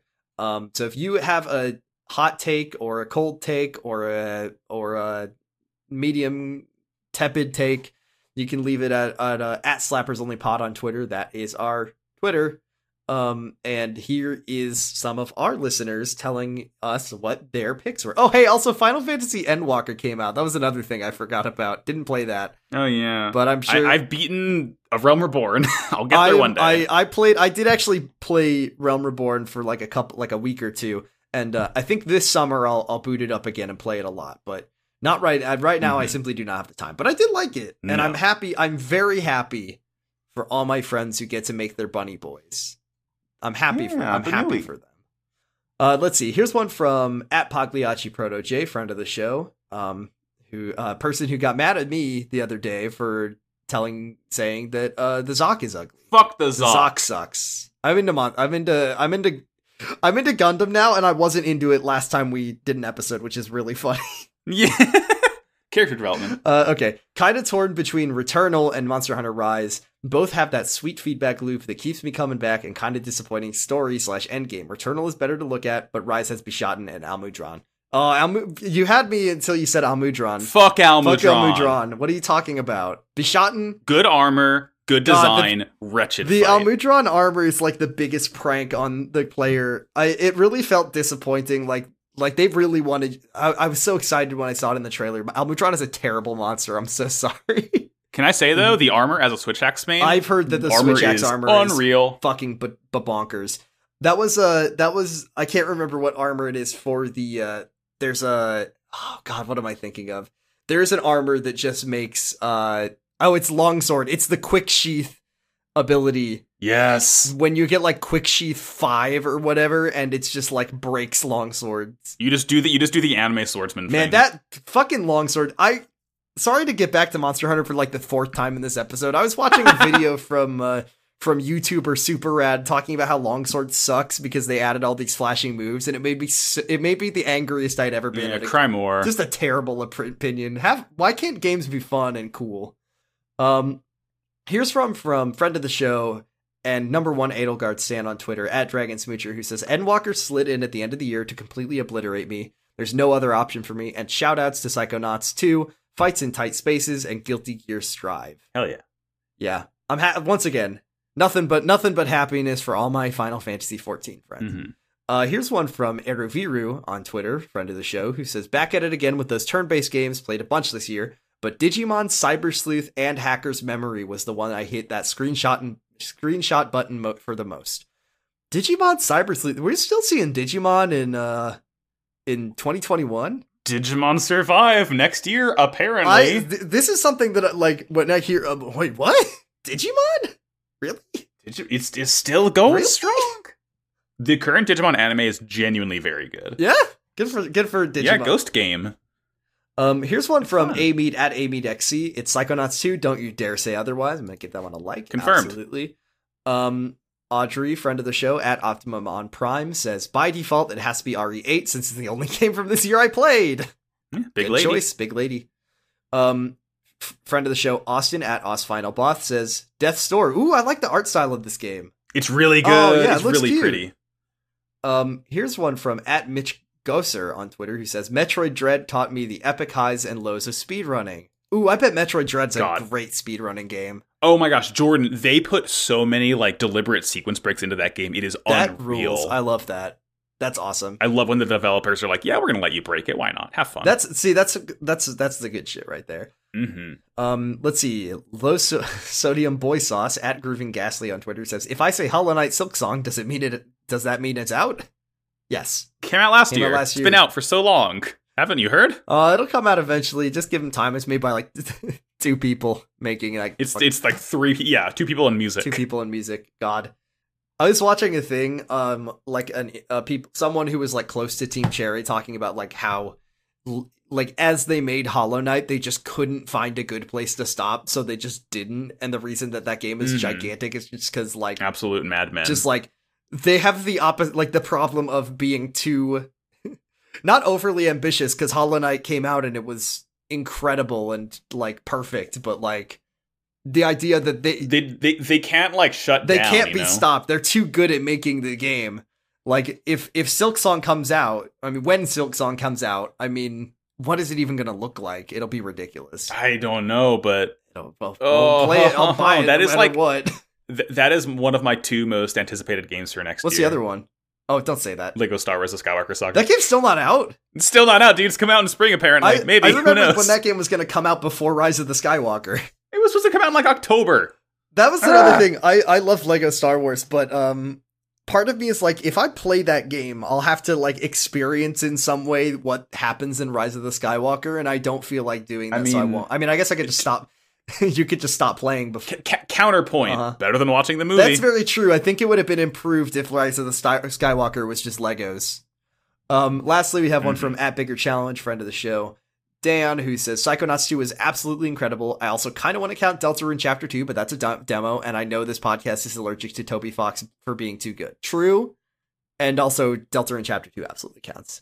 It counts. If Deltarune wasn't being, like, released in, the way it was being released, it wouldn't count, but also we put a DLC on here, so anything counts as long as we say it does. We put a DLC and a game that came out years ago in Japan on this list, so it counts. It counts. Yes. Also, I think that Yakuza 7, which we picked last year, actually technically came out in 2019 in Japan. Yeah, but it's what we picked that comes out in America. Exactly. It's all that matters is the only country that matters, the best country in the world, the best country of them all. I'm saluting. Thank you, Mr. Biden, for gaming. Thank you. Mm. Those are all of our audience questions. What do you think is the best game of the year of all time? God of War 2018. God of War. So, before we do a little bit of housekeeping, Max, we will be gone for the remainder of the year, which is, I mean, this episode will go up next week on like mid-December. Mid-December. It'll come out on the 18th, I think, or somewhere around then. Ish. And then, I mean, actually, the release schedule will probably come back if by my counts, probably January 8th or whatever, somewhere in that ballpark. Probably. Yeah, for first week or two of January. So why don't we give our listeners something to stew on? And why don't we pick, or why don't you pick what we're going to talk about next year? Haha. Well, Jordan, I've already know what I'm going to bring. Mm-hmm. And it only feels fitting on this episode to announce what the next game is. Because while we may have just picked the game of the year of 2021, would you like to talk about the game of the year of 2020? Of 2020's music? Oh, you want to do Hades? Sure, why not? Let's talk about Hades, Good Jordan. choice. That'll be your second Supergiant game. Fuck yeah. Darren Korb goes off. Darren Korb goes off. It's very important and good and valid of us that we talked about Pyre like almost a year before. Because it's the best game they made. The best game they made. But I will be very excited to talk about Hades. Might even prompt me to... do you hear something really upsetting?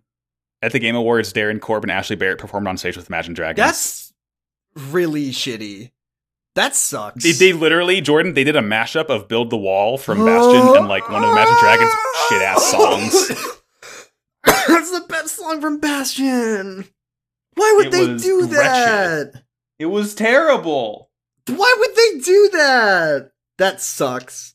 I'm sure it was a very exciting opportunity for those very talented musicians to play with Darren Korb and Ashley Barrett. I was gonna make the joke of I was gonna say a genuine thing of like I'm sure it's nice for them that they got to play with like a really famous band, and then I was gonna make a joke where I was like how nice of those musicians to get the opportunity to play with, like you said, but I made the issue of calling them talented musicians, so that joke wouldn't have worked because it would have meant that I was I only see two people on stage with talent. Exactly, actually. It's not Imagine Dragons. That sucks, but also like good for them that they're getting recognition because they're really good musicians. Fuck. They're so good.